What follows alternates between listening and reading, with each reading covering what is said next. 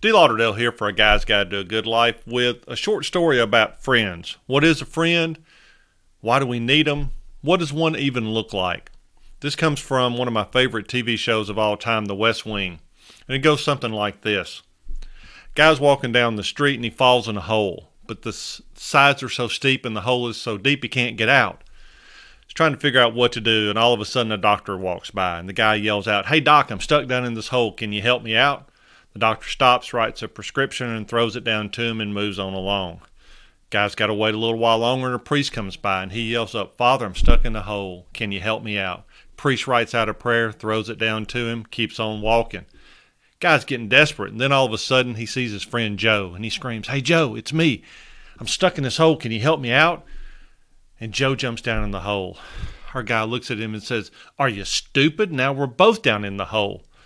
Joe looks at him and says, "Yeah, but I've been down here before, and I know the way out."